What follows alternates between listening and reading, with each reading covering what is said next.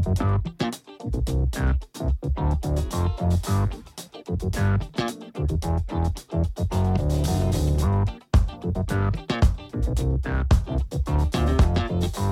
folks, and welcome to the Daily Ratings Podcast. It's a show where each week we're going to be sitting down with Vincent Daly to get his thoughts on the latest movies he's been watching, both older films and new releases. And don't worry, there's no spoilers. Vince will give a brief review of the movie, share some thoughts, and of course, then rate the film. The Daily Ratings are always fair, honest, and most importantly, they're consistent. On today's show, Vince will be rating and reviewing. We have The Hustler, directed by Robert Rosen, Blowout by Brian De Palma, The Color of Money, directed by Martin Scorsese, and finally, Origin, directed by Ava DuVernay. It is going to be a great billiards-filled show, folks, so stay tuned and enjoy.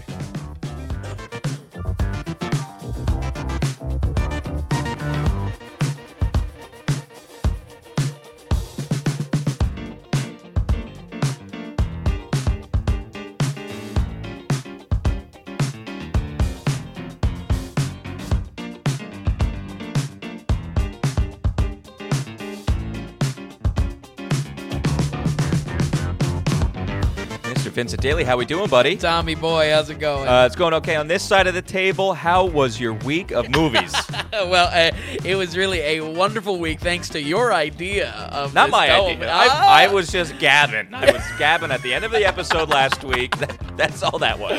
I gotta say, I really love this because it was so much what the podcast is about too. Like just finding a little thing that you're looking into. Yes. You find Yeah. maybe some connective tissue between the movies, and you watched them. And I mean, talk about quote unquote a double header. I mean, this is the first official double header. I mean, so if you're not familiar with so you have The Hustler and then The Color of Money, which is Go ahead. They share the writer.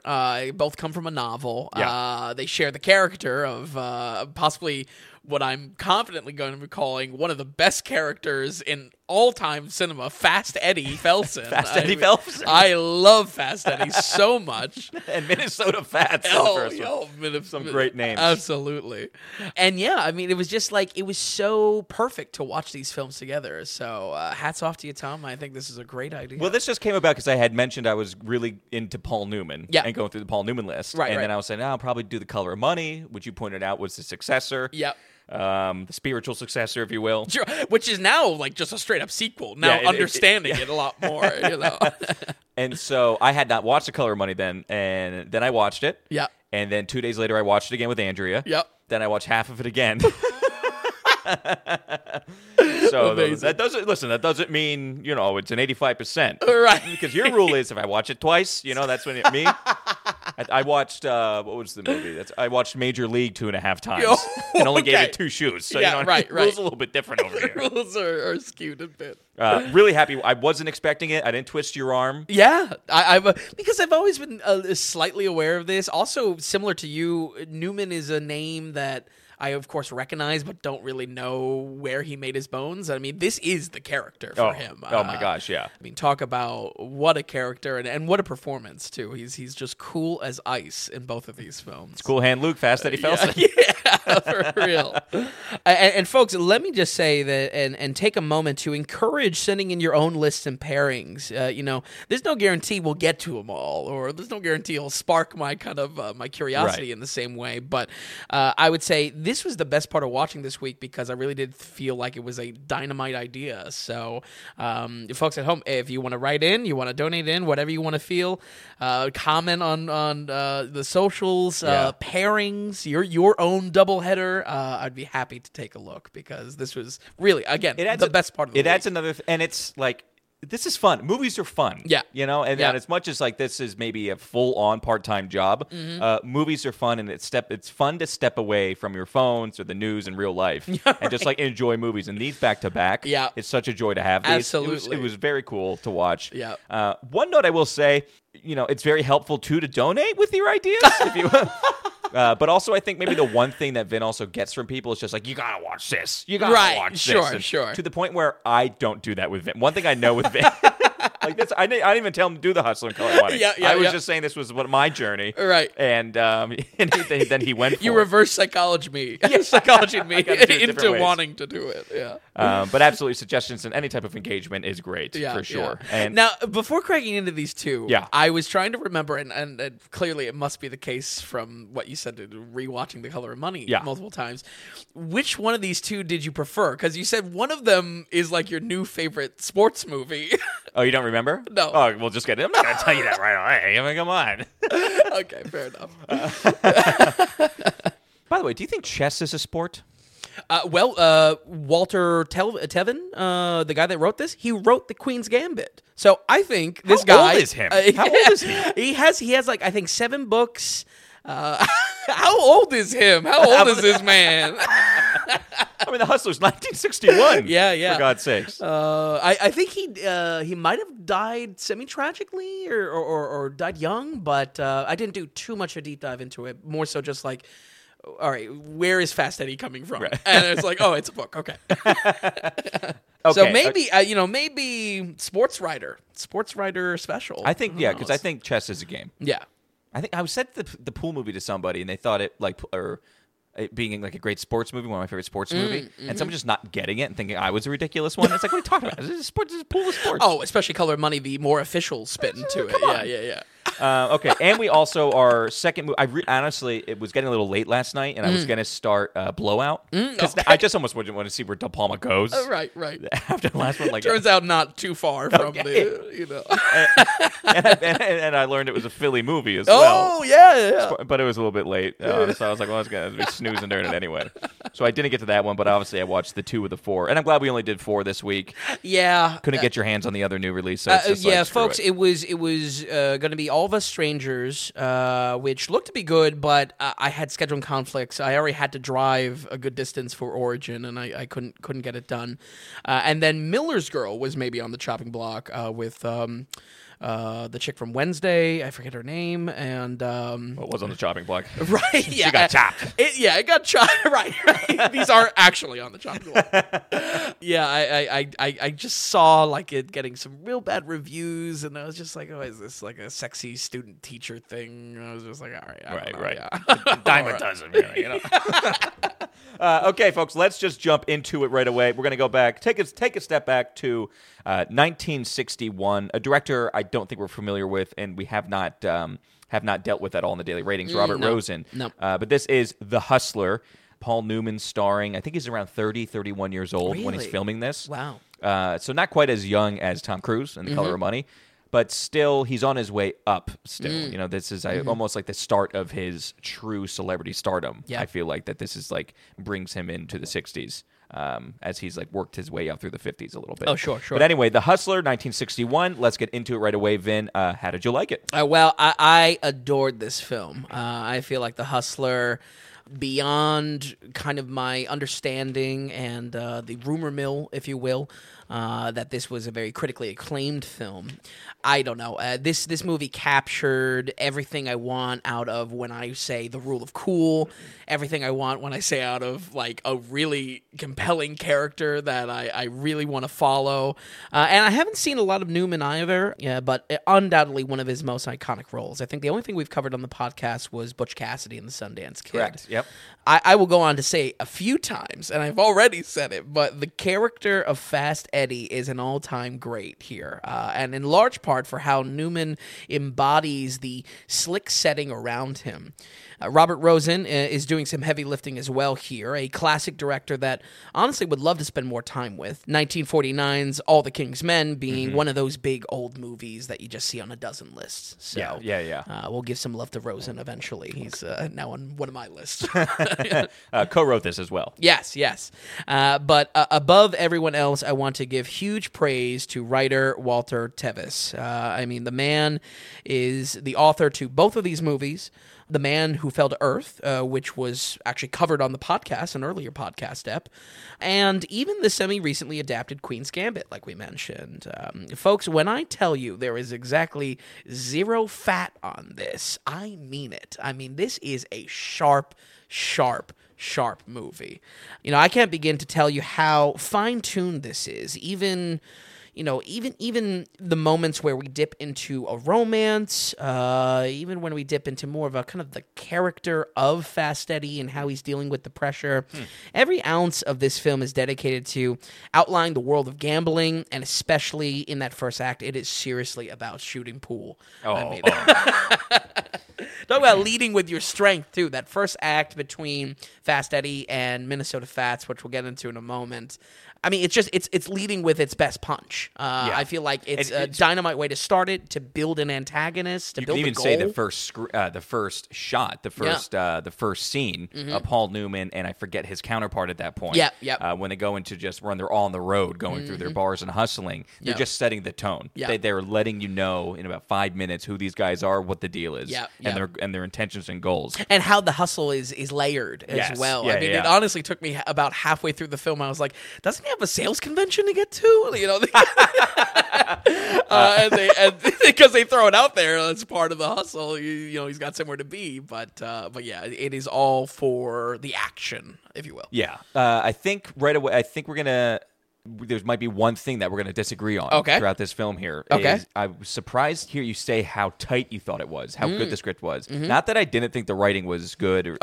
I felt that it to be too long. Really? And this is, Okay. In fact, when I watched it and saw that it was 2 hours and 15 minutes and then got through it, I not only thought it was too long and it could have been trimmed up about a bit, I thought this was going to be the big weight on it for you. Oh, really? Really? So good to hear. Good to hear that you did not think so. Like I said, well, the middle act, when we get involved with the romance, is where I feel like, if anywhere, it drags. But honestly, I was in love, infatuated with the first and third act. You love being in the pool hall. Yeah. Anything around the pool, anything around the world of gambling, and very especially the shady characters, I was like all about. Okay. So, wow. Okay. Yeah. And I mean, like, it's 2 hours and 15. I was thinking this could easily be 2 hours. And not that it wouldn't, like, let's take this scenes out. I just thought it maybe could have been quickened up a little bit here or there. But it wasn't a big contention, but it was there a little bit for me. I definitely feel you, though, because, and again, I feel the same because the romance gets a little melodramatic and is just like, all right, Right. I didn't think it was definitely important to tell what this world does to the characters. That's where it could be trimmed a little bit.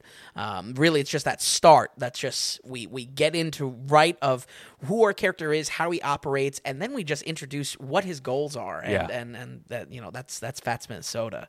I'm curious on your thoughts with this. I would say I would almost compare this to 2014's Whiplash, where it's a story of obsession, of how there can only be one winner, of how the loser blurs into a type of addiction to crawl towards the top. I think these themes are further amplified by the gambling and the crime in the story. While the sequel has a more official spin to its tone, the setting of this story is filled with Fox-like characters that are just all out for each other, and that's what I liked. I liked the evil spin to this. The underworld spin. Right, the world of just not good people. High-quality players, high-quality hustlers, none of them really good. You're right. All morally gray, for sure. Yeah, exactly. Interesting. I wasn't thinking about Whiplash that much. I can see how you got there. This movie, to me, felt like a 1940s movie, a 1950s movie, almost, and it really felt like I was stepping back in time. I wasn't thinking about much of anything modern, in fact, to compare with and stuff. I do kind of like the Whiplash thing because the movie is simple. It does have a basic core to it and runs off that core. Right. It's about someone doing something real good and getting obsessed with it. Right. Yeah. As the core structure there. But there's a lot of praise, but we should maybe give some rails to this. The Hustler is about Fast Eddie Felton, like I said, one of the sharpest 9-ball players to walk onto the scene. Hardly anyone can stand up to his skill, but the trick is not letting anyone in on that secret. Fast Eddie makes his living on high-stake games driven up by the hustle. But as one of the best, he craves beating the best. That title belongs to, get ready for the best fucking name ever, folks, Minnesota Fats. Played by the wonderful Jackie Gleason, coming off of Honeymooners fame. And, I mean, I don't know. I feel like this is like such a stellar casting. I mean, I'm not like a huge Jackie Gleason fan, but like seeing him in this role and seeing him without like the campiness of his normal comedy of what I know it to be. Yeah. Man, awesome casting. Awesome casting. He was phenomenal, and the more, not that I did like heavy research on it, but when I was looking up the trailer on YouTube for Color of Money, of course all this other Color of Money stuff comes down. Sure. And it prompted Joe Rogan clip because he was huge in the pool and like competition pool really? player. Okay. And he had, I guess, they were talking about Color of Money and The Hustler, and he said Jackie Gleason was a straight up very good pool player. Really? And kind of came up that's and awesome. hit pool halls a lot when he was in clubs, or because he did a lot of comedy, like stand up and stuff too. Apparently, actually, like a very good pool player in real life. Inspired casting. Then. Yeah. That's fantastic. But you're so, the way his jacket, the way he carries himself. Yeah, he's in the middle of the game. He's washing up. Yeah. It's so great. He's so great. To get to him, though, Eddie must dive deeper and deeper into the underworld of billiards gambling, where there's always action and unwanted eyes on his game. I would say to balance some of the praise here, when eventually we do get that romance thrown in the mix, it mostly serves to give us time out of the pool hall. I was fine with it. I would have loved if this never left the pool hall. I know that's crazy, but I really do think it felt like a detour from what was the best part of the first 40 minutes of this. Am I crazy to want to cut this romance entirely, though? What are your thoughts? No, so I kind of have I'll just kind of read out my note here that I have that kind of connects with that a little bit. Because I made a comment, or made a note here of some sports movies, and a lot of them actually, skip around. We lose focus on the actual game itself. We focus on other aspects of the characters, or like the relationships of the characters. Most prominently, this was a problem with like our baseball movies, where you just want to be on the field, field. Give me the team, give me the sport. So I said that this film is about hustling and pool hustling, and this movie is hustling and pool hustling.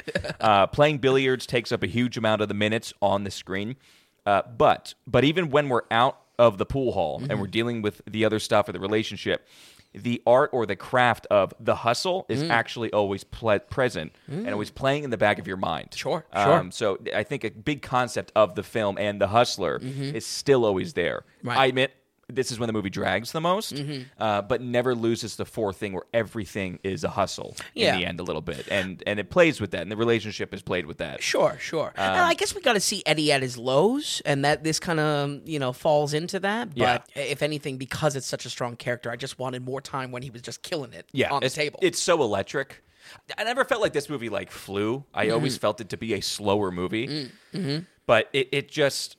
when you're in the pool hall, your eyes are glued. And every character, no less Jackie Gleason, no less George C. Scott, which we'll get to in a moment here. Whew, I don't want to talk about George C. Scott for 4 months. 4 months I've been wanting to talk to George C. Scott with you. What a performance! Oh man! And this is before Patton. I mean, like this is. I've got thoughts. George C. Scott is also another one of those actors like Newman, where it's like, I guess I've heard of him. I've never really watched him, Yeah. But yeah, real quick, just back to the romance though. Before we just absolutely, you got me talking here. I go on a tangent. I know. Keep a leash on me, Vin.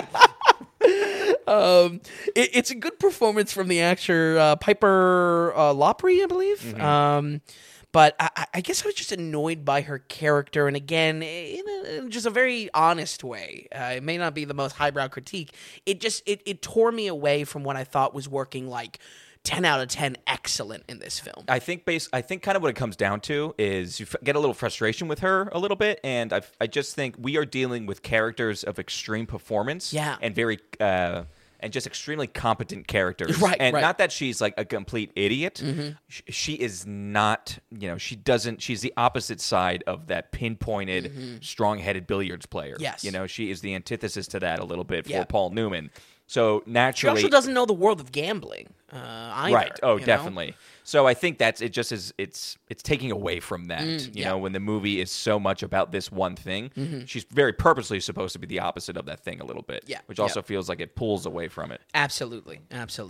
In ways, this could have been a lot worse. Let me say that much. This, I feel like, instead of it just being the second act, could have been the whole movie that we are first introduced to the gambling through her eyes as newbies. We are, it's layered differently. This avoids that. So I still think there's there's plenty of praise here. It's just that again, there was this 10 out of 10 excellent vibe I was getting for the first 40 minutes of this, and then I was just like, oh, okay, I guess he has to have a romantic interest. Right. So I really do think all other performances are stellar, though. Newman himself, he is cool as fucking ice in this. I mean, folks, if you're like me and had no clue who Newman was besides some salad dressings, I mean, this is the movie to watch. This is his character. I could not see anyone else fill this character. I feel like that's very apparent from Color of Money that he kind of just like re-hijacks the story. Yeah, I think that's Paul Newman too. I mean he is a true celebrity. Yeah. It comes off screen. He oozes with it. Yep. I mean, he did come out with a film called Cool Hand Luke. So, very much to that, it's like he is that guy. Who else did you put in there? Yeah. I don't think he can be replaced with Robert Redford. I don't think, They play nice together. Sure. In The Sting and in Butch Cassidy. Right. But Paul Newman is his own thing. He really is. The only thing, like modern thing I was thinking about watching this movie was Quentin Tarantino saying how he thinks one of the last surely movie stars that we have left is Brad Pitt. Oh, okay. Brad Pitt has a little bit of that cool, awesome, women want to be with him, men want to be him type of vibe. Sure. It's definitely a lost thing. Yeah. Where back then, I mean, Newman had it in spades. He really did, and I guess I'm experiencing that like almost like Hollywood glamour. You know, I mean, I haven't You really feel been it. I've been like wooed. But I will have plenty to say as well when we get to Color of Money in just a moment, folks. Is somehow he even becomes cooler. I know. Somehow this dude is the coolest guy on the planet. It's unreal. It's unreal. By the way, dibs, I already called. In fact, Andrea called it out. He's like, I'm calling dibs on the podcast. I get to be him for Halloween. in Color of Money. Oh, and hell we'll talk yeah. one particular scene. The sunglasses? Yeah, and Alma Balabushka with me. Yes, that's killer. Oh man, Jackie Gleason, like we said, coming off of the Honeymooners fame. If you don't know what that show is, I mean, it's the Straight to the Moon, shit like that. Is that a good description? I don't know. I don't know. That's nope. Well, I was shocked by quick side tangent. Yeah. Honeymooners, pretty iconic, right? When you think of like very, yeah, starting sitcoms, television culture. Only 39 episodes. Yeah, I know. I know. It was just 39. like Gilligan's Island, only 3 seasons. Wow, unreal. Unreal. I think with Jackie Gleason, my praise here is, well, it's great that you say that he's an actual pool player, because I feel like he does really have a vibe. When Eddie makes a good shot, he's like slowly like clapping the pool that's cue like the on move. the ground. Yeah, that's the move. He's got a confidence that's like, again, I don't see anyone else filling that role. And really, I just love structure-wise, his introduction in Act 1 is just so brilliant to set up an antagonist, set up a goal for Eddie. And like I said, just such little distraction in these first 40 minutes about playing pool. It's just I know. electric. Is he the bad guy, or is he just extremely good at what he does, and he's aware of it? You right. know what I mean? He's almost the heel. He's the counter, and he gets respect from the audience Yeah. because it's exuded. You just feel it. Absolutely a stellar performance. I wish Gleason was in more. I know. He really was good in this. I feel like he could be in so many things. He started off in stand-up comedy a little bit. Of course, he did the Honeymooners. He does act, and throughout his career, he continued to do comedy. But he also composed a little bit, and did music for films as well. Did music. Interesting. Wish he. Maybe we just have to look into a little bit. Yeah. The more you look, the more you I'm realize. sure maybe there's one more little special role that he filled out, because he crushed it in this. Yeah, he really did crush it. Last but not least is George C. Scott. Yeah.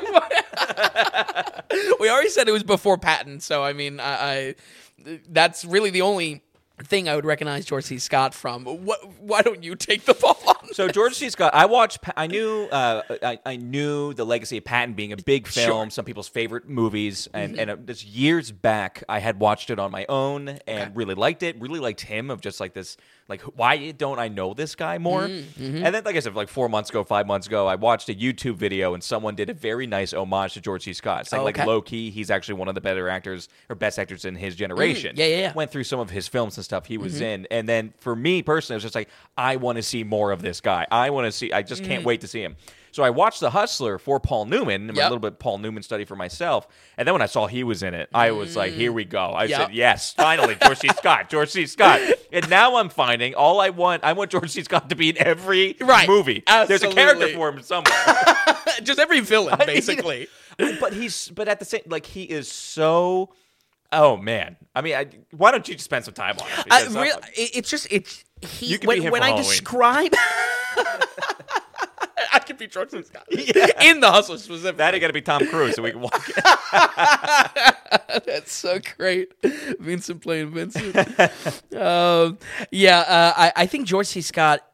When I describe this world being enriched by its slick fox-like characters in this underworld of gambling and hustling and billiards, he just encompasses it because he's the bookie. You know what I mean? Yeah. He really is the bad guy when it comes down to the arc for Fast Eddie, where the challenge itself, the mountain he has to climb, is Minnesota Fats. Right. And, man, he just... it almost had a Sweet Smell of Success vibe, whereas it was just like, I'm so gripped by how criminal and how manipulative and how... like truly an asshole, like real, evil dude this guy is. He is such. Where you're enamored with Paul Newman and how awesome he is and stuff. Right. You're looking at George C. Scott and you're just like, holy shit, this guy is an incredible actor. Mm-hmm. Acting and techniques have changed a lot over the years.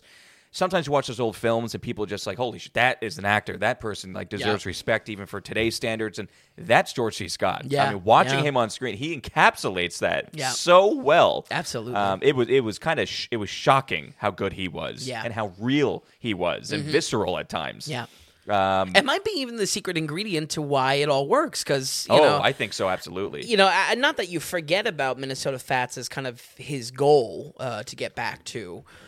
He is, but he's like the fourth most important character. It is. As far as, Jackie Gleason, Minnesota Fats. George C. Scott is almost second most important. I would say so. Yeah. And how he also is an introduction. I mean, I think I like the character because he's the gateway to more of what I like in the film. Yeah, we go to Kentucky and he knows these weird, billiard freaks almost. They're like all about just playing pool all night long and gambling their money Have their away. own private stuff, their own private bars downstairs. And the old tables. So I liked him as a bridge into more of the underworld. Yeah. And he's the guy who's connected. Absolutely. And it's important to say, like you said, he was a bookie. So basically his role is he holds the money for the pool players. And he will set up tables. He will travel with you. He'll go around the country so you can move around from pool hall to actually hustle people for that money. He'll pay for your food. He'll pay for your room and board. He has the connects, but once when you win, he gets a cut of it. And if you're playing for money, he's the one who's actually holding the money, and he has to approve whether you ought to be playing or not type of deal. So that's kind of his involvement in this underground pool world. Yeah. Incredible performance. So. Absolutely. I mean, walking away, I am very interested in almost everyone involved in this project and to watch more of it, whether it be the director, the writer, Paul Newman, George C. Scott, Jackie, Gleason, so much. So, originally watching this, again, it's that middle section that lost me a bit, and I say that just as a heads up for folks at home because I like old movies. And I think, to your comments, Tom, that's where it could be maybe, a bit slower. But I can't tell you, folks, I absolutely adored the start and the end to this movie, to the point of near perfection. Everything around billiards is great, and everything around gambling is even better. Scenes are just so good in this, and I found myself watching it again on 2 separate occasions, going back and watching these pool scenes to the point of buying the film and watching it all the way again. Really? I think this was a great pick. Excellent work, Tom. We're going to go ahead and give The Hustler an 86. Whoa! Big boy alert! Big boy alert! Okay. Really, really great. Honestly, I was so sure of myself that you would be not so hot because of the length. I thought you would have been saying, "Man, make this an hour and 45. Right. Keep us in the billiards room, whatever." I wasn't expecting this. Yeah, I knew you were gonna like it. I knew you were gonna like it. It hits that sweet spot for the rule of cool Wow. with me. Wow. You know, it's just that everyone is cool as ice, and it's compelling to watch.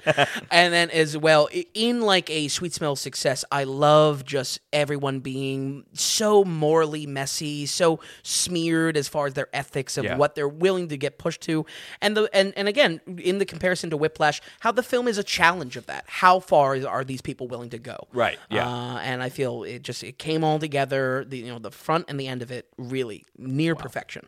Okay, so The Hustler with an 86%. Yeah. No two shoes on this one. I'll put my hand up right away. No two shoes, okay? Really like the movie. Right. Really like the movie, but I did feel... I mean, my one basic note, which is what I started with, was... it has a look and feel from the 40s and 50s is kind of how I felt. There's no frills, no flash to the film, which makes it boil down completely on the performances to keep you engaged, which, like you just described, they basically do. But for a 1961 slow black and white film at 2 hours and 15 minutes, it's hard not to feel that, in my opinion, it stalled out for me sometimes. Sure. And that kind of took it a bit. If it was more snappier, maybe this would have even more of a sweet smell of success, because you said that film can really move. Yeah. And moves slick. I think that's where even held it back a tiny bit from even more of a positive score. I know, as crazy as it is to say, this was really bouncing all over the 80s, though. And honestly, do you think the 86 is too generous for someone that's not used to any type of old movies? Maybe they have a passing interest in billiards or something, and they land on this. Do you think that... I don't know how to answer that. Okay. I think that most people who watch this will come away with it more so the way I come down on it. Which honestly, I don't know. That might be like a daily ratings like in the 70s or something like that. Like low 70s, mid 70s is maybe where I thought you were going to land on it. But it's not like it's not. I don't look at that and I'm not angry at that. You know what I mean? This isn't a situation. This isn't a... What is he going to pull out? I was going to say that. I can't even remember. I hate it so much. What's the Del Toro, Bradley Cooper one that Leo was supposed to be in with a carnival freak? Oh, I hated that movie. But regardless, I don't know if most people are going to land on 86. But the thing is, this is like revered and loved of old critics, new critics. Like it's a beloved movie, and I feel like there is something to it. This film has something. So I don't know. People our age that go back and watch it, I don't know. Tough to say. Yeah. But something I was again with this kind of bouncing around the 80s in my mind. Yeah. I think I was curious of, realistically, especially coming up in February and covering some, the Fred Astaire movies again. How much is like someone that has never seen a black and white film? Yeah. Has never seen anything past like, I don't know, the 80s, not even the 70s. Yeah. How do they kind of come into this and see it? So hopefully that's a perfect example of where the podcast gives some perspective. Yeah, absolutely. And especially for the hustler, tune into that evil underworld. I absolutely love it. Oh, it'll take you there on a time. Yeah. Just sit back and let it in, basically. Absolutely. Okay, Vin, excellent. That is an 86 for The Hustler. Fantastic. We're going to break our rule a little bit. We're not going to go and... Blowout came out in 81, but we're going to go ahead and jump into Color Money. You had suggested that before we started, which came out in 86, but it's smart to pair these together. Yeah. So this is now 1986. This is literally the second Scorsese movie that we've ever done on the podcast. Because the first one we did was Killers of the Flower Moon. Yeah. And this, honestly, I knew this film existed, and especially getting into the Newman stuff. I was excited to watch this. I kind of forgot that this is a Scorsese movie. Yeah, it really does get lost in the shuffle. Pre-Goodfellas. Yeah, we're in a different era. Right. He's coming off of Raging Bull, Color of Money, and then one other one that I didn't even recognize. I forget when the Last Temptation of Christ. That's after this. 2 years after this. Oh, really? Yeah. So that's 88. Yeah. Definitely in not his mega success, but certainly they're calling him, one of the new kids on the block. After Raging Bull, for sure, absolutely. and Taxi. Absolutely. But okay, so this is like we just said, Martin Scorsese, 1986. Paul Newman is back. I think filming this now, Paul Newman is 61-ish. Oh, okay. It's like it's actually Tom Cruise's current age, which is the difference as far as really? Yeah. Paul Newman is aging, booze salesman, and Tom Cruise is jumping off mountains with a parachute.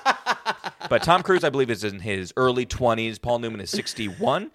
This is the successor to The Hustler, so it's literally in the same world as The Hustler, 25 years in advance, which is exactly how the movies play out too, 61 to 86. Okay, Vin, let's get into it right away. How did you like Martin Scorsese's The Color of Money? I liked it a lot. I got to be honest, it was up against a very strong picture. You know what I mean? The Hustler was really hitting for me. But like you said, my original awareness of this was around it being a spiritual successor, continuing the story of Fast Eddie as a supporting character. But after watching this, I would happily call this just a straight up true sequel. Yeah. It's not going to be called The Hustler 2 or something like that. Thank God. Not only is this the last novel of Walter Tevis, but even with Tom Cruise smearing over every scene, this story is still very much directly about Fast Eddie. And let me say, Paul Newman is just the goddamn man in this. It's unbelievable. If the last movie didn't cement it already, Newman is somehow able to be even cooler in his old age. I know. And playing up the old age. Yeah. You know what I mean? Right. I feel he could take He's slower, he's less wiry, because, his character as well is a little bit, not like tweaky, but, he's trying to get somewhere. There's 3 scenes where he comes across so youthful and quick with his movements, quick with his language. Yeah. Well, I'm almost upset that they age him the way he does. That's why it's like Hollywood in his 80s movies. Yeah. It's like, just take the mustache away Yeah. and get rid of some of the gray hair. Right. And I think he could actually... He was okay with showing himself in that way. Sure. I don't think a lot of actors would. Yeah. They need to stay in a certain lane. They need to stay young. Well, much like right. a Tom Cruise. Right. Need The to stay obsession young with and be that younger guy. Yeah. Again, because he's got a quickness to him in some of these scenes. But him taking this role of this aging guy, kind of incredible. Yeah. And still so Just, cool. Oh my God. Absolutely. Won the Oscar for Best Supporting. I'm sorry, Best Actor. Lead. Yeah, Best Lead. Yeah. And I think more than anything, I'm happy that he got it. It's kind of a weak year for the Oscars. This is the 87 Oscars. I saw him win. I was like, was this a pity thing? And after watching, I don't think that's the case. Oh, come on. He's so good. But I'm glad he got it for Fast Eddie, because I feel like this is a shared Oscar win for the both. It's for the character that he plays. So, of course, this one of the more exciting elements of this is that Martin Scorsese is directing. And, not to be overcritical, I would maybe put this in Marty's B list, just as it feels like him, but not all the way him. By no means is this a bad movie whatsoever, but I was expecting a lot more coming off of the last film and definitely walking into a Scorsese film. In a lot of ways, I feel like this film surprised me how it felt like a modern revival sequel with heavy nostalgia nods to, peppering the film. Also, this is one of the more notable soundtracks by Robbie Robertson. Filled with these smoky, haunting blues that echoes throughout the many pool halls. I feel like just an entirely different tone is being captured 25 years later. Does that work out, 25? Yeah, 25, exactly. Yeah. So. Which I love. And to be honest, with the music and Robbie doing it, and of course we talked about him on the wrap-up year, kind of, the Tom Daly episode. One thing I love, too, it kind of just brought me back to that very opening scene in The Last Waltz where Rick Danko is explaining Nine Ball or something like that, which I love. So true. I love that it's Marty now and Robbie working on this film Maybe together. That's the spark of it. Yeah, absolutely. In The Color of Money, Fast Eddie Felson once again has long hung up his pool cue, making a living out of selling booze with some healthy action on the side. This doesn't last too long, though, as he stumbles across a loud, reckless, but brilliant pool player named Vincent, played by none other than Tom Cruise. Were you aware that Cruise was in this? Oh, of course. Oh, okay. And how could you not? I was pretty blind to this film, actually. Really? Yeah. I've always seen this poster that just says Newman Cruise. That's true. I did know the poster, yeah. Yeah, it's pretty iconic. That's true. Also, this is the first time Tom Cruise plays a character named Vincent, the second being Michael Mann's Collateral. This is something I track individually as being named Vincent. Eddie sees himself in Vincent naturally. How could he not? And aims to nurture the hustle in his game. The only problem is Vincent doesn't really care about the money and only wants the glory of being the best. This puts the two of them at odds for most of the film until we see kind of a little bit of a role reversal, and that's where I encourage this is really about Fast Eddie still. This is still Newman's show. And then proofs in the pudding, him, winning the best lead actor. Yeah, see, didn't know that going into it. I thought this was going to be more of Tom Cruise lead. Oh, yeah. And I thought, I'm okay, with you. Paul Newman is now just George C. Scott, and then we're going to see Tom Cruise run with it. Right, almost to the point that I was expecting Newman to be like the bad guy, right? Exactly. In some way. But seeing how this plays out and seeing actually the lead that Newman takes, I realized I'm so happy it went that direction. Yeah, absolutely. Really happy. It's more of a fanfare for it, and that's where I say it's it kind of surprised me how modern this felt as a sequel, like we would see in a sequel revival of many films. Sure, yeah. So, let's go ahead and talk about Tom Cruise. Because, oh my dear God, is he so Tom Cruise in this? Like, wow. Believe it or not, I would say in ways he equally saves and ruins the film for me. Story-wise, in the beginning, I didn't really love the dad role Newman played. Okay. And that it felt almost like he was kind of forced into it a tiny bit, especially when I just wanted to see more of Fast Eddie on his own. Yeah. So that's where I like where the story goes. So often Cruise was the energy in scenes and moving things forward. He was the momentum in scenes of we get introduced to whatever the scene is. They walk into the pool hall. They're trying to establish a hustle. Tom Cruise was something that was like, okay, I don't know what's going to come out of this guy's mouth. I don't know what's going to happen. Sometimes he's doing karate moves. Okay, one thing Sometimes when you told me you were watching these movies, I could not wait. I almost wanted to text you or waiting from a text from you. Yeah. 5 minutes into this film, and out of nowhere, Tom Cruise is playing Kung Fu with his pool cue. Yes. And I could only imagine you're like, oh my God, here we go. It really was. And that's where I was like... I mean, I was laughing out loud. Right, I think the good news here is that this is very iconic Tom Cruise. If you're a Tom Cruise fan, guess what? You got a great movie to watch. But yeah, that's where it was... that's at least the positive side. On the other hand, he's just in full asshat mode. He's just, he's the most punchable man I've ever seen. Every bar he is in, no less the spin of a hustle possibly getting, discovered. I'm so surprised he does not get his ass kicked in this film. Well, he almost does. Right. I needed his ass kicked. A bloody lip. Right. Great scene. Right. I don't know. It might sound like a backhanded compliment, but I would say casting Cruise is great because it really just feels like him, and I think that does share my love of The Hustler that Newman felt appropriate for like a 1961 pool hall. Cruise feels very appropriate for these rundown bars and pool halls that are past their glory and now are these like blues graveyards almost at times. Yeah, when it comes down to it, I think it's a real toss-up for me recommending this because I think it entirely depends on how much you tolerate Tom Cruise. Okay. And Prime Cruise. I thought it was, okay. I would say, like I said, this is a true sequel for Eddie, and Newman following up in a substantial way for this character is what's important. Between the mix of nostalgia and Eddie returning to his throne as the best, in a lot of ways, this had me thinking of Top Gun Maverick. Structure-wise, we are given a chance to reacclimate to the character, and eventually we see him rise to fill the legend we know him to be as the audience. The story lays down a new energy to the game, however, less emphasis on crime, most importantly. While the principles of his hustle still work, like I said in the last review, this is a lot more official spin. I feel like both of these films are described as sports dramas, which I agree with both. Mm-hmm. But I feel like the sports side is more emphasized here, especially with a big official tournament being the final destination. Gambling is still there, but not to overpraise Tevin, the writer.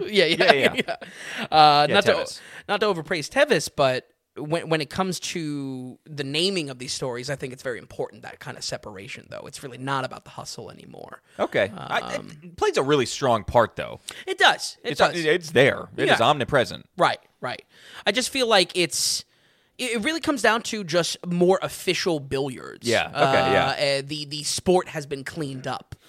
from 61. Right, You yeah. know? Even though gambling is part of it, just how gambling probably is more prevalent than ever, you know, in real sports. I like we talked about, Newman wins the Oscar for this, and like I said, I feel like I don't know, the warm and fuzzy feeling I get from that type of story is that Fast Eddie is recognized as really a great character, Yeah. and Newman's Yeah. performance is recognized by such a stellar performance. So It really is, yeah. yeah. Let's talk about Marty a little bit. You know, I think there's some real slick shots here. And the visuals play into presenting billiards in a more exciting way. What did you think, actually? So I thought, again, one main disagreement I think we'll have about this is I would not put this in Martin Scorsese's kind of B slot films. Okay. I went into it thinking that. I thought that's what we were going to get. Sure. And to be honest with you, as the movie went along and after watching it again, I put this up there with my favorite Marty, honestly. Wow. I'm shocked to say it, shocked to see it. Wow. And you are... We need to watch Goodfellas again. Well, listen, no. Just because I put him in the A slot, Goodfellas is Sure. Yeah, I'm not saying this in the A tier.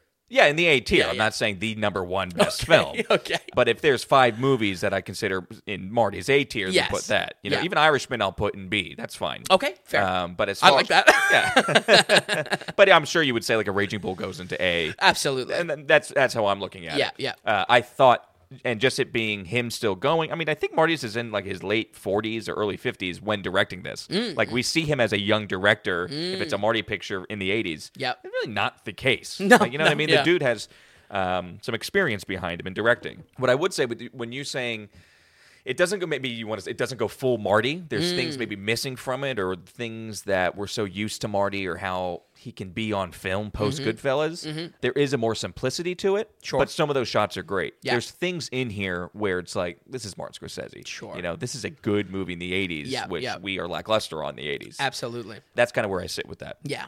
I think, my question is more so apples to apples. Which presentation of billiards? Like, we're talking about these both about pool.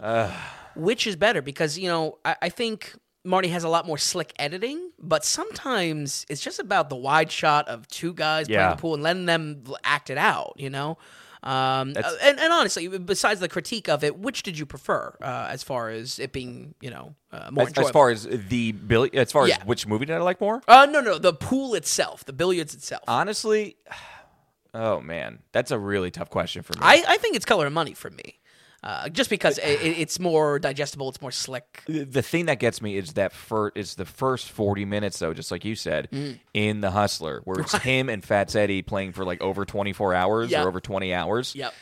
You are watching pool and getting lessons from like some guys that knew how to play. Right, like that really knew how to play. Right. So that simplicity of The Hustler boils down to the essence of like learning. You're watching pool. You're watching billiards. Sure. There's a lot more flash in Color of Money, which maybe takes away from it. It make me, cinematic wise, makes it a better film potentially. But man, that's why do you say Color of Money? Is it because really it boils down to I love the tracking shots of the balls when we get real close on the breaks and we follow the balls into the hole. It's simple, but I feel like that.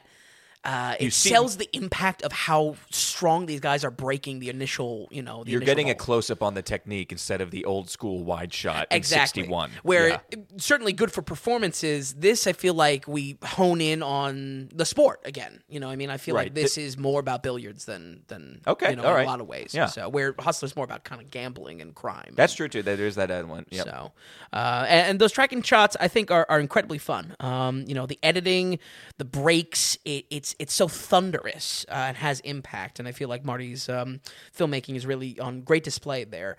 My absolute favorite shot, though, is a oneer scene where Eddie runs out of the bar and Cruz is chasing after him. Unknown to us, the camera is mounted to Eddie's Cadillac and shifts from the shot of the bar into the car and then pulls away with the car. Cruz running after him. If you decide to watch this movie, folks, just keep an eye out for that one because it's a simple oneer. It's not anything even technically brilliant. It's clearly just they put that camera on the front of the Cadillac, but it just quality shot there. I agree with that. That's funny. Maybe just even you saying that, I'm just like, oh, yeah. Not noticeably thinking about it while watching. Where I was most kind of saying, like, oh, this is a really good movie. I love this. It's really when there's probably maybe 3 times, 2 specifically and 1 especially towards the end at the competition. There is a dance going on with one camera and then whoever it is playing pool, whether it be Newman going. So, you hit one, you get one in the pocket and you keep going. Yep. And one specifically towards the end, it is an absolute dance of Newman and the cameraman as Newman's making his shots. Yes. And the 2 of them working around the table together. Yep. Really beautiful stuff. Yep. Really good. Could have watched that for an hour, honestly. Yeah, and that's where I think this wins out because it captures the electricity of like, oh, he's popping off. He's getting everything in. You know? And I feel like that's where the more modern spin is I agree better with that. for the I agree billiards with to that. it. So, but yeah, I think really it comes down to how you see the tension towards the end. Like I said, no spoilers with the big movements of the story, but the end is more of an official tournament. I feel this plays into everything that we've been saying so far. Billiards being more the focus, sport more filling into its sports drama genre pairing, and overall that big tournament being a display of a lot of skill sets. No less just Vincent and Fast Eddie. I think the stakes are there. This official spin to it is where I feel like I don't want to say it fizzled for me. Because that's not, it was still just as gripping. Right. I kind of wanted, again, more of an evil spin. I wanted, maybe even if it would have been campy, some sort of mishap to happen. John Turturro is a great example of a character that is set up maybe to, be like like a worm-tonguey, like he's a bastard. Could have brought George C. Scott back. He was still alive. Right.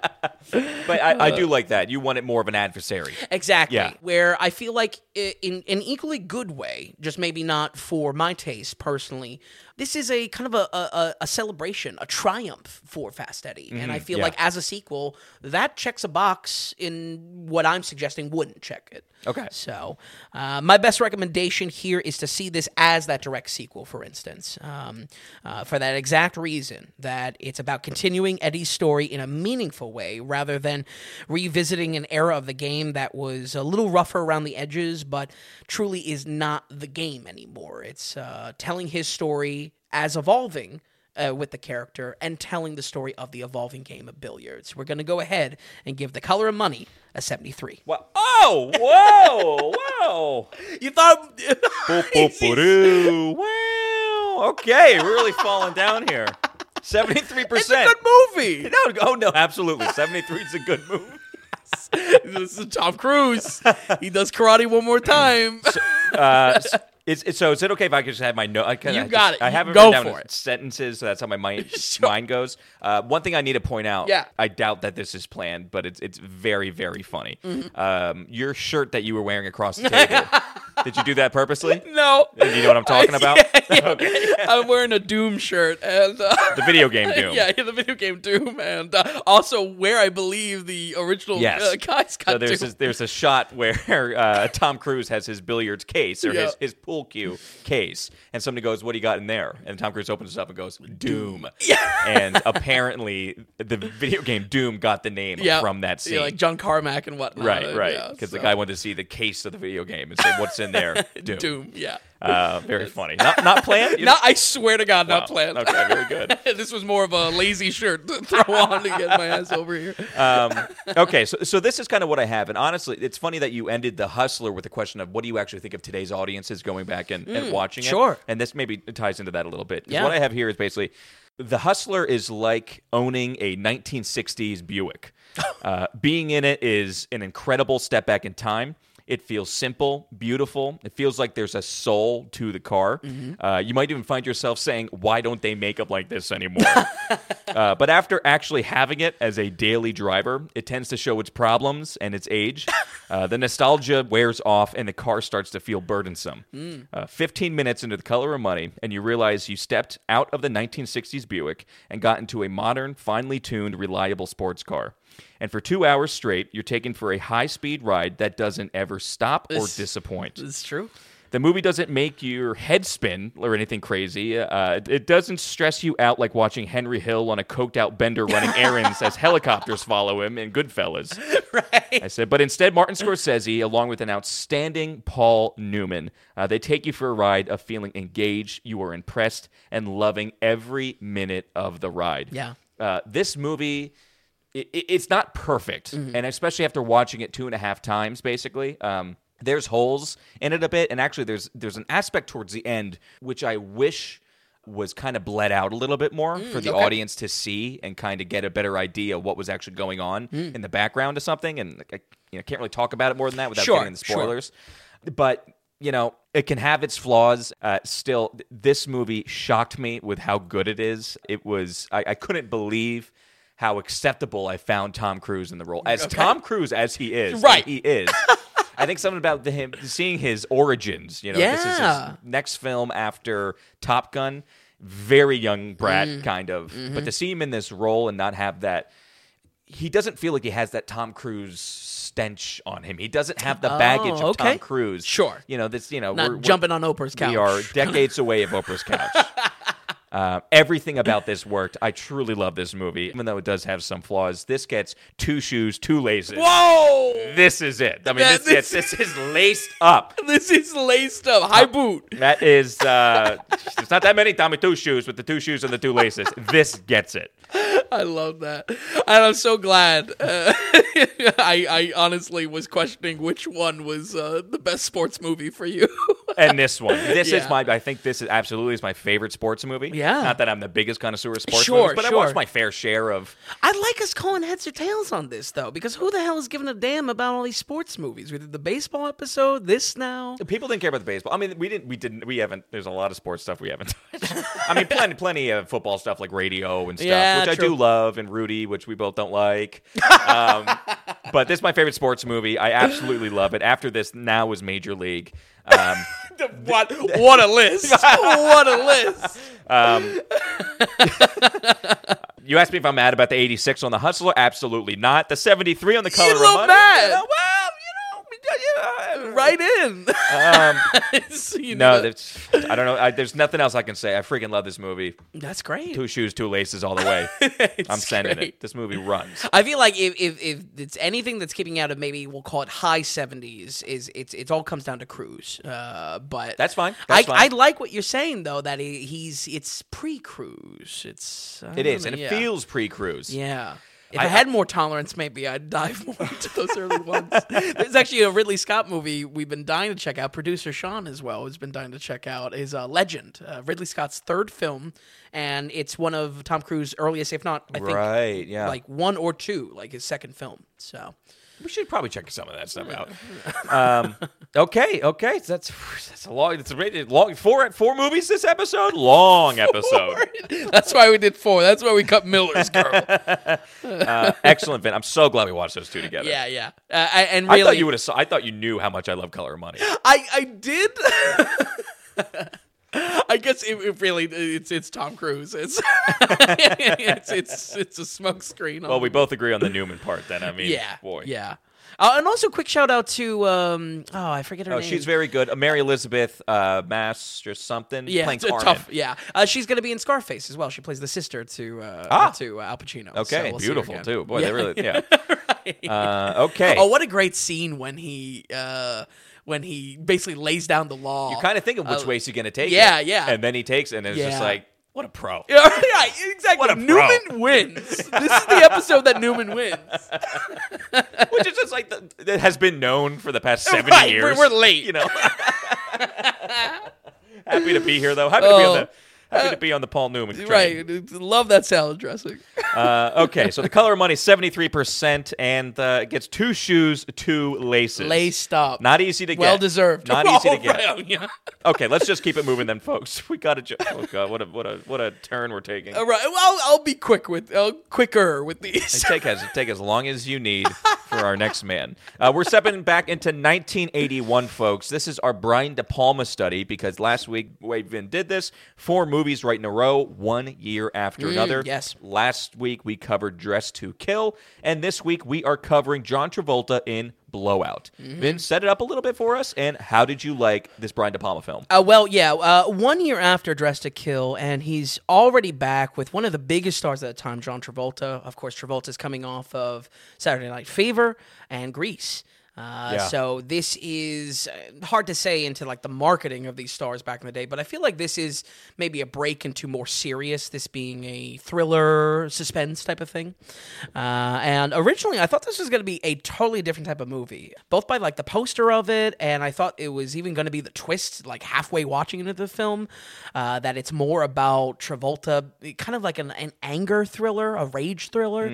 Not the case at all. And after watching this, I feel like I finally get the building title of De Palma being this master macabre. He really is trying to make these suspense thrillers, and I think in the early 80s, he's the one to probably just do it the best, basically. So. And I will say, like, do more research on this film because it was such a head turner. Dressed to Kill. Yep. Just reading the basic synopsis plot to this movie, I really like it. I like the setup to how we get going. It's a kind of a cool idea. Yeah, and I think De Palma, just writing wise, is playing into his skill set a little bit more instead of writing about, whatever Dressed to Kill is about.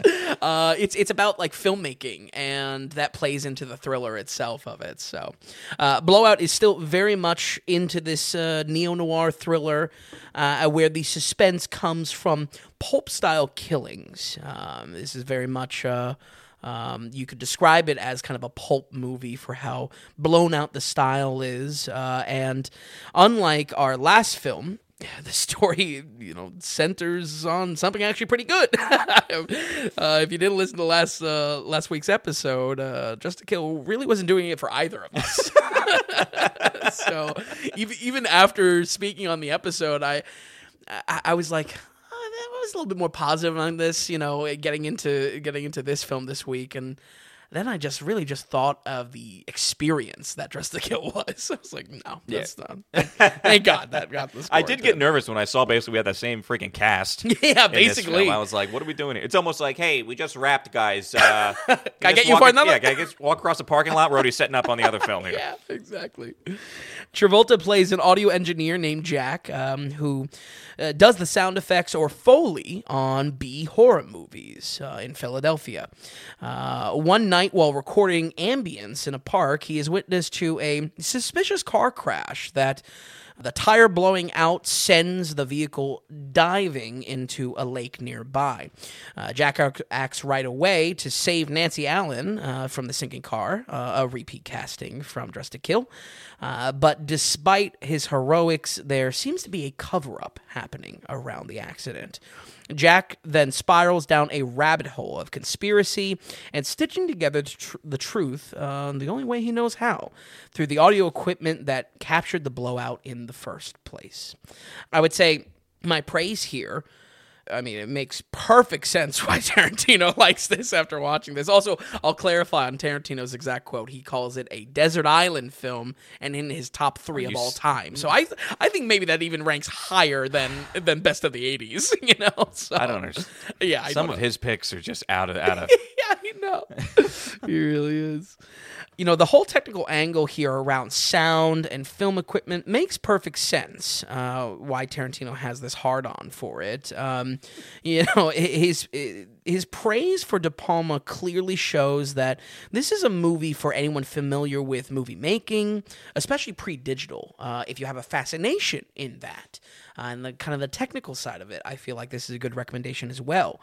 I mean this in a good way, too. The technology of recording equipment informs and drives the mystery forward. Many times, Travolta problem solves in the story, in the mystery of this, through his film production know-how. And not once does he act outside of this character. This is a much better script and story for this reason, because I feel like De Palma is just writing from the chest. He's writing about what he knows about. Right, yeah. And using that to craft a mystery that progresses realistically with the characters. In past reviews, I've always praised when characters operate within the role they were written. Jurassic Park always comes to mind as the kind of the principal example. They are scientists. They are not superheroes, unlike Jurassic World and the spin-offs. But I think this hits exactly the same sweet spot. Travolta's character, Jack, is an audio technician. Right. Not once does he do anything other than audio technician work. So I think that's where this really works and gives a praise and also kind of solves the mystery of what Tarantino is coming off of, or speaking out of his ass on. On the other hand, I can safely say between this film and last film, I hate Nancy Allen's acting. In Dressed to Kill, I thought it might just be the odd tone of the film that it took, but now I know it's her. She is really just the worst. Acting almost like a mental child here, despite her character filling a similar role as this streetwise prostitute. She plays another prostitute? Yeah. Oh, my God. Yeah. Well, and maybe not like a prostitute, more like a call girl, because it's Okay. More of a luxury angle, if you will, because the High-class hooker. there you go. Okay. There you go. I just feel like, despite the streetwise spin, she adds nothing to the story, and the logic she has. It's like, have you lived in this city? Have you lived in 81 Philadelphia? I mean, this is unreal. Really, worst of all, the logic of this character is just so backwards and so frustrating. On the back of the same note of praise that I have for De Palma writing a sharper script about what he knows about, in just the same way this female character then falls short, which is almost identical. It's almost identical. Yeah. You could almost say that the best part about Dressed to Kill was the kid. Yeah, Peter, right, or whatever his name was. Sure, yeah. I'm almost wondering, just like watching this, listening to this, I wonder if De Palma made this movie 10 years later, used the same actor as the kid, and had him in John Travolta's thing. Right. Because in the first one, he's all about audio. He's all about video. Yes. Using his video camera Yes, that he right. made. Now, you know what I mean? I can see him as a sound technician. Yeah. But very similar characters of, you have this guy focusing on sound, good at what he does. Before you had Kid, focused on his audio equipment. Both kind of rising to heroics. Right. Yeah, absolutely. I think that's a great And read. apparently Nancy Allen playing an idiot. Oh, man. All I'm going to say, folks, or the last note, and I already said a lot about Nancy Allen, is I don't want to dig up one of my more controversial reviews from earlier in the podcast, but her inclusion in RoboCop makes perfect sense to me now. Okay. And she's in all the RoboCops. So, a real surprise here is John Lithgow. Yeah. Good or bad? Amazing. Okay. Amazing. Why are you surprised at that? I don't not know anything beside him singing Inchworm. You know what I mean? Thank you for saying that. Okay with that. I had a CD of him singing Inchworm. That kid, and it's just like, who is this guy? And then I got older and I was like, oh, he's actually a pretty actor. So You're right. He's with some things. yeah, he played the dad or the grandpa in Interstellar, and then that's right. But you go through his IMDb and it's just like, oh, this guy's in a ton. Yes, definitely big a actor. working man's actor for Yeah. sure. And I'm assuming playing the protagonist here or playing the bad guy. no. He's the assassin. He's the antagonist. But the antagonist really more so is like this conspiracy that's unfolding. Okay, all right. It's Jack is kind of man versus this cover up, really. Yeah, Jack being John Travolta. Yeah. Yes. Lithgow is just a super cool assassin. It's just sugar on top, okay, basically. gotcha. It's he's the cherry on top of this film. It's a big surprise because both the casting and the quality of his performance. Lithgow at the time in '81, I don't think is really anyone super notable, but also it's one of those peculiar castings that just sells an assassin character. Just kind of, you see him and you're like, oh, who's that? And then the action of the role sets in. I really do think he just operates as this perfect tool of the shadow powers, pulling the strings, and quickly he runs out of control of his handlers. I think the best part of this is how his involvement unfolds. It's really unclear who the hell this guy is for a big stretch, and then like dominoes, something he says something in a phone booth, and you're just like, oh my god, it's him. It's great. I would say it comes nowhere close in comparison to the quality of this, but it just to give you a gauge of where this assassin coolness is coming from is Lithgow really conjures what's so amazing in No Country for Old Men in the chilling character of Anton Chigurh. Wow. That you just don't know what he's going to do next, and Okay. he clearly has plans that are not really revealed to us, Yeah. you know? Honestly, I mean, that really sets an image. I know who we're dealing with now. Right, Yeah. right, exactly. So, and especially how he kind of turns on his handlers as well. To bring in like a 90s movie or late 80s movie, I forget when, what about John Malkovich in that Clint Eastwood film where he plays a psychopath a little bit? Yeah. And you know, an interesting point because both kind of share some political vibes with that. Right, yeah. Why can't I think of that? In the Line of Fire. Yep. Okay. Folks, sometimes we take a moment to look that up. That was a real moment that Tom and I both had the light bulb. I would say the takeaway for the study so far is just more split screen work for De Palma. He just can't get enough of it. And if I'm being honest here, I like respecting classics. I like, not shaking the boat too much on, a movie that probably no one cares about in a long time. I just feel like praising him using split screen just feels like a no duh. It's just like, okay. Yeah. Okay. You know what I mean? I'm just kind of being real there.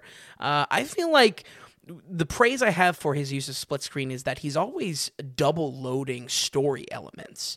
We're either getting news footage, building the world, and then seeing a character, or even sometimes talking is happening simultaneously. A good example of this is when Travolta is recording audio. We get that split screen down the middle of what he's recording up close and personal. So I think the praise I have there is this double dose story telling that is played out simultaneously on screen. But I got to be honest, I'm not overly enthusiastic about him just using split screen in general. Yeah. You're not especially impressed by watching in modern day, I don't feel impressed by it. Right, yeah. So, one side of this, and I think is very much a precursor to what we're going to be getting into, and hopefully for the last movie, Body Double, as well, is just really good music here. It's not quite at the level of Scarface just yet, but it was really whetting my appetite for this 80s crime feel, and definitely even some Michael Mann vibes as well, as far as early in his career. So did this live up to the hype? I'm not sure. I think overall, no, but I feel like it could hit for anyone that has a passing interest in making movies and having a thriller around that. Having that twisted into a semi-political suspense thriller made for a good watch. But once again, like I said with Dressed to Kill, I don't think these hold a candle to thrillers, especially among a genre that is peppered with must-watches. Yeah. I feel like the bar for a really good suspense thriller is very high. And watching in modern day, you have a plethora of options. This one being decent, but not making the cut in a significant way. Folks, get ready for next week, though, because we are watching Scarface, but looking to be the highlight of the study. Yeah.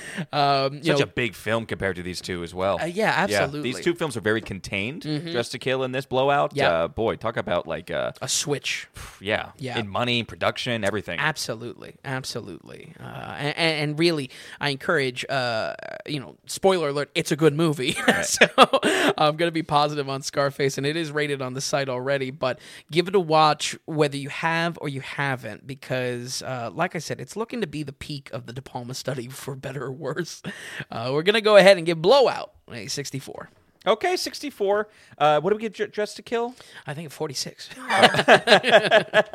I think it was in the 40s, if I'm correct. Yeah, 46, exactly right, which I totally agree with. Okay, so he's stepping up his game a little bit with the 64. Two questions, really. One thing we didn't talk about last week was the cop in Dressed to Kill, played by Dennis Franz, was the most outrageous detective/cop ever. Right. I mean, the lines out of his face so had campy. me laughing. Yeah, absolutely laughing. Again, the actor is Dennis Franz. He's in this movie. Yep. As ridiculous, or just playing a character? Maybe not ridiculous because he seemed like a criminal as a cop in the last one. Now he's just a criminal. So, Okay, so maybe gotcha. he shuffled around. And in a lot of ways, I feel like this film just is everything in Dressed to Kill working for itself. Okay. You know what I mean? Yeah, It's working right now. Not that it makes it amazing, but at least it's, better functioning. Okay. So. And then last question, of course, is this a good Philly film? No. Does it show the city well? Do you feel like you're in Philadelphia? No, it's a Philly hit piece, especially the political angles. Okay. Yeah.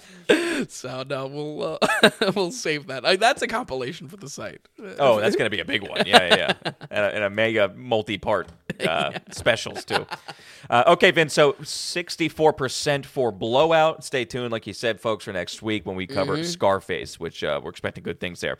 Okay, folks, so before we move on to our last film, Origin, just want to remind people that we are totally producer-supported, the Daily Ratings is. So what that means is when you financially support the Daily Ratings, you become a producer, a legit producer of the Daily Ratings. Just like in Hollywood, when you financially support a project, you become a producer of that thing. So how you become a producer is you go to thedailyratings.com, you head over to the donations tab, and like I said, you donate whatever amount that you want. We have some set donations, whether you buy Vin a movie ticket or become a Godfather donation, like fun sets of donations. But also we have the value for value donation. That is whatever amount you want to send in. It's not a set number. So whether it's $4, whether it's $40 or $400, you can go ahead and send that in. If you want to set up a monthly or a yearly, you can do that too. Again, it's as little or as small as you want. The idea behind the value for value donation is we're going off the value for value model. Are you enjoying the podcast every week? Are you signed up to the newsletter that comes out every Tuesday morning or Monday night? Are you into movies and that's why you're here? Are you listening to the episodes in full? Do you just care about a movie here or there and you check in with us and you hang out for a little bit, listen to the movie and that's it? Do you just enjoy hanging out with us for a week? Do we make you laugh, cry, whatever? Cry, yeah, plenty of tears. For Color of Money getting right. 73. But the idea is that is value in your pocket. We ask, can you give us value back in our pocket? And that's why it's called the value for value model. I was listening to, there's a very famous movie podcast. Okay. I won't mention the name. I do listen to it sometimes. It can be good. Oh, okay. They operate off of like a tier structure. So they do, our donation stuff just runs off of PayPal. You just send money our way, that's it. We don't deal with Patreon. Because Patreon is a tier structure where if you give us a little bit, we give you a little extra content. You give us this much and you give us this much content. And this podcast kept on talking about, like, if you're in the highest tier, all the benefits that you get. And it's like, they actually, it's way worked into the show. And it's so much money to be in that upper tier, to be more a part of the show. That's not cool. Like, the way this works is, $5 might be a lot of money to you this week. Sure. Or maybe it's just like you don't have that much money to give, especially for a podcast. Right. Why would, what are you going to give $500 to get some extra content and to be involved? Right. It's be not on a Discord server or something like that. It's flexible. It's making sure that however you are appreciating our product, you can show that whatever works for you. Exactly. Whatever's appropriate as well. And that's why it's whatever amount of value you want to send our way. And so Vin and I are providing the value here. And technically, it's all free. It's all here for you. But if you could throw us back some value, we definitely appreciate it. When you do donate, though, when you send money our way, the cool thing is you can send in a donation note, whether it's through a little PayPal box or you can email us at tom.vin@thedailyratings.com. You email a donation note in, and it could be questions, it could be comments, it could be critiques. And because if you're going to financially support the show, be a producer of the Daily Ratings, that matters to us. And in this segment right here, this is the producer segment. We're going to read that note, whether it be questions, comments, critiques, spark conversation a little bit. Ask us anything. That can kind of be that segment, Sure. That's kind of how we're doing it here. It's, again, no tier structures, no paywalls, and certainly no advertising, no useless ads on the site you're going to get from us. That's kind of how we're structuring ourselves. A little bit different from some of the other guys. We didn't invent the value for value model for sure, but I think and hope to see a lot more people doing this because, man, so did that other movie one. I just couldn't believe not everyone has $500 to be more involved with a podcast, and they actually give great access, and it's like they become part of polls and stuff like that. And wow. We don't need that. It's just, Matt D's been donating little amounts here or there. He had a great idea, and we just took it and ran with it. Absolutely. You know, we're not going to make Absolutely. people just donate all this crazy. So anyway, it's a value for value model. It's thedailyratings.com and head to the donations tab. All right, that's enough with all that. Vin, let's keep going to our newly released film. Yes. As we're in January and February, a little tough, you know, but new flicks do come out, and this is getting some buzz, especially for acting performances. Yes. So let's get into it. This is called Origin. I don't think it's all that well known as far as like a wide release film is concerned. So why don't you set it up for it a little bit? Sure. Who directs it? What's it about? And how'd you like Origin? Well, I would say my interest here was primarily for Jon Bernthal, acting wise. He's just kind of one of those actors, almost like earlier in the podcast where I was not like fixated on Adam Driver, but I wanted to give him more of shots and watch more movies with him. Bernthal is kind of falling into that for me. He's not in this that much, so it's kind of the trailer makes it seem like he's in right. quite a bit. He's absolutely big supporting role. Not the case. On the bad end of this, I really wasn't thrilled by our director Ava DuVernay. Her last feature being 2018's blunder, A Wrinkle in Time. But it's January, so we got to watch something. And I feel like there are a lot of strengths to this. Luckily, it's a very strong story, and while I felt the filmmaking itself was rather plain, it has a ambitious message to convey, and if anything, around that story itself, I think that's where I kind of have almost a secondary recommendation. Origin is a biopic equally about the author and the subject of her book. This is based off of the real story of the author writing her bestseller, and in so many ways feels like a nonfiction American fiction. We covered American fiction a couple episodes ago. Honestly, I had to resist in writing the review of over comparing it to American fiction. Really? Because even how structure-wise, how drama, tragedy is layered, and then project is almost backloaded to it, the writing project.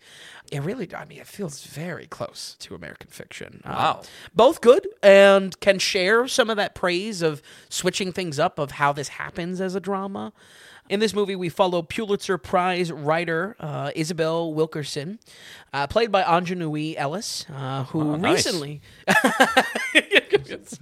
Totally the first time I did that. Who recently came off the Color Purple remake, and who we saw on the podcast with the must watch If Beale Street Could Talk. Definitely excited to see her in this role. I think it was a good performance.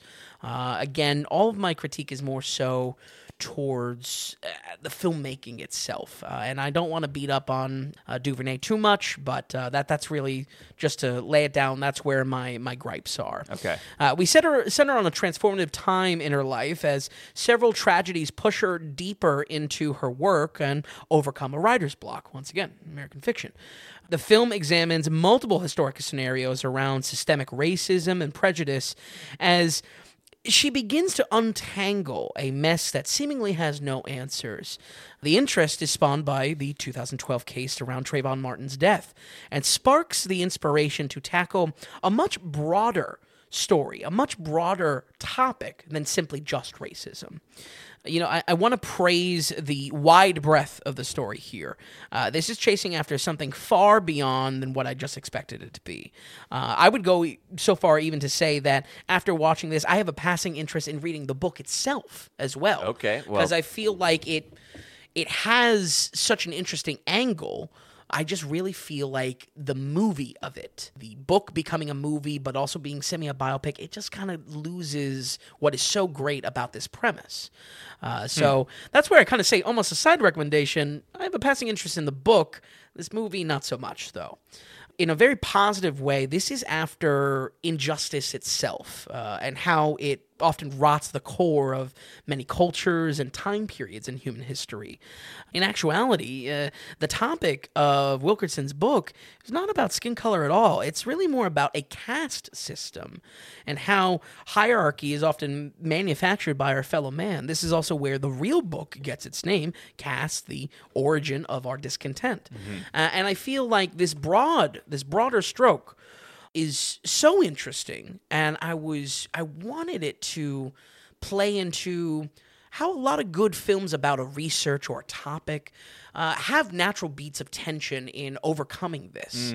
Okay. And I feel like this captures some of this, but my criticism really, it falls on the filmmaking here, slipping into a type of trauma competition between characters and stories and ethnicities in the film. It gets lost in a one-upsmanship of whose culture has the most grievances, and I feel like that's probably the worst thing this could have done. Yeah. Do you think it like take a step back and just cast a wider net on the book itself to cover more, like more I don't know. angles? Or more? I think I'm coming from the angle that don't make it a movie at all. I feel like this. I feel like the exact line this gets lost in is in balancing the drama of Wilkerson's real life and then this topic. And if anything, to my point about American Fiction, we get all the time in the drama of the character. We don't really ever read the book of the trash that he pumps out, you know? Very true, yeah. It we chooses got one a quick side. scene, Yeah. and saw this past weekend, by the way. Oh, really? Okay. Yeah. Quick thoughts? I liked it. Okay. I'm afraid that I went in overhyped. Oh, okay. So I was expecting it to be quicker and even wittier. And it was... I kind of get sad. So it was a little bit slower than I thought. Yep. And not only that, you have... I mean, he was nominated for an Oscar. And then, oh man, what's his face was nominated for Best Supporting. Yeah, his brother, yeah. I was expecting more out of that performance too. Sure, being nominated. Yeah. And so I just think I went in so hyped, really liked it. But to me, it felt like a Venice Film Festival movie or a Sundance Film Festival movie. You know what I mean? Okay. It didn't feel like an Oscar movie. It didn't feel big enough for... I liked it. Sure, it. We don't have to go on a full tangent Yeah, of it. no. I think guess. Right. I guess I was overhyped about it, and because I was hearing so many good things about it, of course, most of all, your review as well. And then also just knowing that it was a little bit comedic and quick and witty. I love Jeffrey Wright so much when he's with not Paul Thomas Anderson. Wes Anderson. Yeah, yes, when he's with Wes Anderson, because he was in 3 films with Wes Anderson, and just the way that quick and witty language, the way that flows. Absolutely. And he's playing such a character within American Fiction. He was playing such a normal guy, and I felt like I was visibly watching Jeffrey Wright trying to act like a normal guy. Oh, interesting. And so it was tough for me. He was good in it. I didn't feel like he really became the character. In my opinion, it was Jeffrey Wright trying to be a character. Interesting. Okay. But enjoyed it. I don't want to say I didn't like it. Right. The overall flow, tempo, and dialogue of the film, I just thought was all going to be like amped up a little bit more. I think that overhype aspect, it's a very realistic thing as well that anyone kind of comes across when you hear all these nominations. Exactly. So. And I didn't think it was going to be such a real world thing. I thought it was going to be stepped out a little bit and but more satire. Correct. Okay, yeah. But good performances. I guess just not quite where I thought it was going to be. Sure. And the connected tissue in the tangent here, folks, is that again, I feel like not to overcompare these movies, but if it's going to be about the drama, if it's going to be about the interpersonal tragedies, that's enough of a focus here. I feel like this movie splits its time between the very heavy and serious topics of her book that are, again, something that captured my interest even within the story. I feel like what dragged was the how some of that was presented and how the drama of her own life, Wilkerson's own life, which right, yeah. I'm assuming this is all nonfiction, as far as, the tragedies that happened to her. We don't get closure one way or another. Yeah, would it be better if we pinpointed just one aspect? Yeah, exactly. And maybe not in like a theatrical release movie. I hate to say it, but I feel like just the topic of her book would be fascinating for a documentary itself. I feel like the theatrical side to this was unneeded. I was surprised too because I knew it was a smaller film. I was surprised to see it at 2 hours and 21 minutes. Yeah, that to me feels long. And that's where the film hard shifts into the pure academics of what she's studying, the many stories that she's pulling from for this thesis. Right. Okay. It's not about skin color; it's more about caste and hierarchical structures to society. Again, all really good, but even when we get into that for like the last hour, and definitely dipping over that 2-hour mark. It plays out like a History Channel documentary. Not good. Not bad, but not good. Not enough good for theatrical. movie making. Exactly. Yeah. Exactly. Now, admittedly, circling back to some of this, again, trauma competition that happens, admittedly, for the plot, that does add some messiness and some uncertainty into Isabel's thesis. Proving these trends are interconnected is the challenge and the tension. That is the mountain she has to climb for the story. But solving and overcoming them on screen just doesn't feel compelling. The movie of this is a wrong medium, and I think it either unfolds too plain when it comes to personal or too academic, where the last hour is certainly compelling as far as the evidence she's uncovering, but just delivered to us so dry and without drama, Yeah. And sometimes you get that feeling where you watch a movie and it kind of just feels like this ought to be a play, not a movie. Sure. And the Right. fact that it's a book, it maybe should stay in the pages. Right, Yeah. in the pages, or a documentary to expound upon, even in episodic content. Yeah. Give the stories she uncovers, both personal accounts and Oh, historic a accounts. Netflix drama. Give that its own episode to have it all hit. It's a funny feeling, isn't it, when you're watching something and having that just kind of initial, just immediate reaction towards like, this doesn't work here. Exactly. Yeah. And it's tough, just speaking honestly about it, because this is a topic, and especially the topic of the book, designed to be kind of open our eyes and broaden our understanding of what maybe causes racism and prejudice. I'm not trying to come down on this. And again, I really do think that there is a good point to make. It's just that the medium is wrong, is what the point I'm trying to make. Back to my opening note, I did find, again, that filmmaking and the editing around the story just very bland. The film juggles a handful of flashbacks to both personal moments in Isabel's life, as well as these historical events uncovered through her research. But the main stretch of her research is just presented generically. It felt like a TV production, even leaning towards kind of like a history documentary, and if anything, I'm saying lean more into it. What is lost is the impact of Isabella's personal life. Even despite her own arc being about making her premise more human, it doesn't play out like that. It's actually kind of ironic that her challenge in this book is making these stories connect to the readers. And I feel like this movie needed to have that challenge to kind of connect the tissue and make it theatrical. In a way, DuVernay could have learned a lot from the 2022 film Till, which intentionally, we are not shown the crime, we are not shown the tragedy, which gives a platform for our lead to have a more emotional performance. Also, shout out to Danielle Deadweiler for the Tom Daly winner that year. Yep. The point I'm trying to get across here, though, folks, is that visualizing the dehumanization communicates the ethos of the history, why we care, why it is emotionally devastating, and why it's important for Wilkerson to dive into this as a topic, but it poorly tells the life story in its medium of a film. We're going to go ahead and give Origin a 55. Okay, 55%. Yeah. So, by the way, this was a 2023 release and it just got a wide release. Oh, But this okay. was a Venice Film Festival. Oh, okay. And I feel like maybe it has that. Has Sometimes that they vibe. just feel. Yeah. They just have that kind of film festival feel, and almost like that's where they belong. Right. You know? Important in topic, maybe just not, for a movie or a film. Right. Yeah.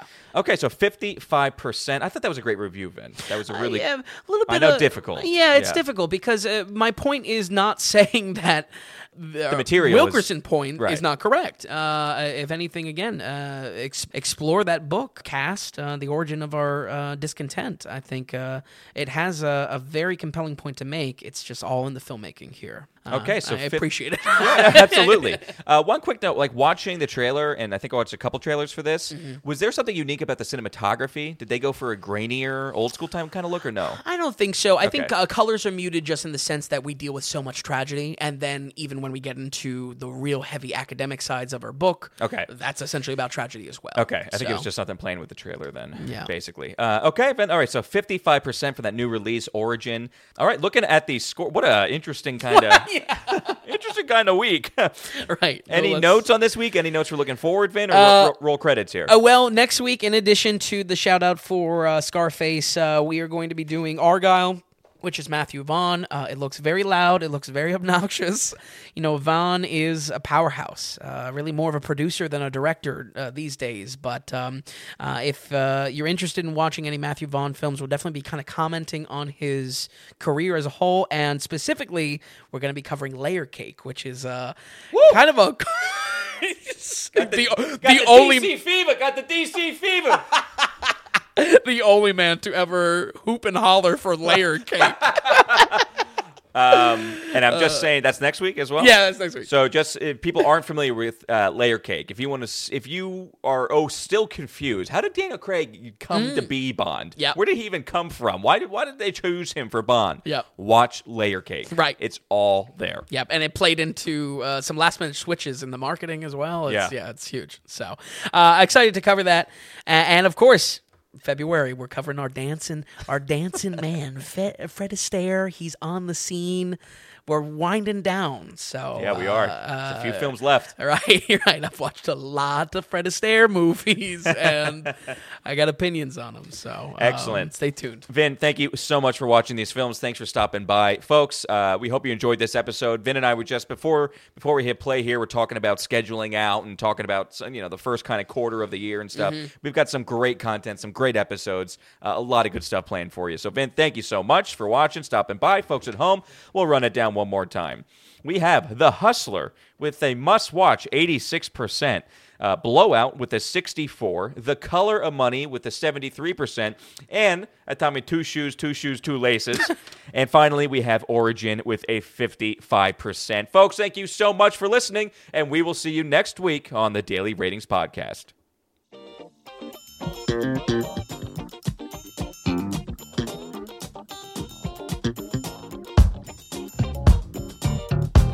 Hey, if you enjoyed the podcast, if you would, give us a good rating or get the word out, tell a friend about us. And just a reminder, the Daily Ratings is completely producer-supported. We want to stay away from advertising, and we don't want to have any paywalls or tier structures or subscriptions. It's all just value for value. So, are you finding value in any of the things we're doing here at the Daily Ratings? Then become a producer and donate whatever amount of value that is. Just go to the donations tab on thedailyratings.com. And while you're there, be sure to check out the massive amount of films Vince has rated for us all. So thanks so much, everybody. We will see you next time on the Daily Ratings Podcast.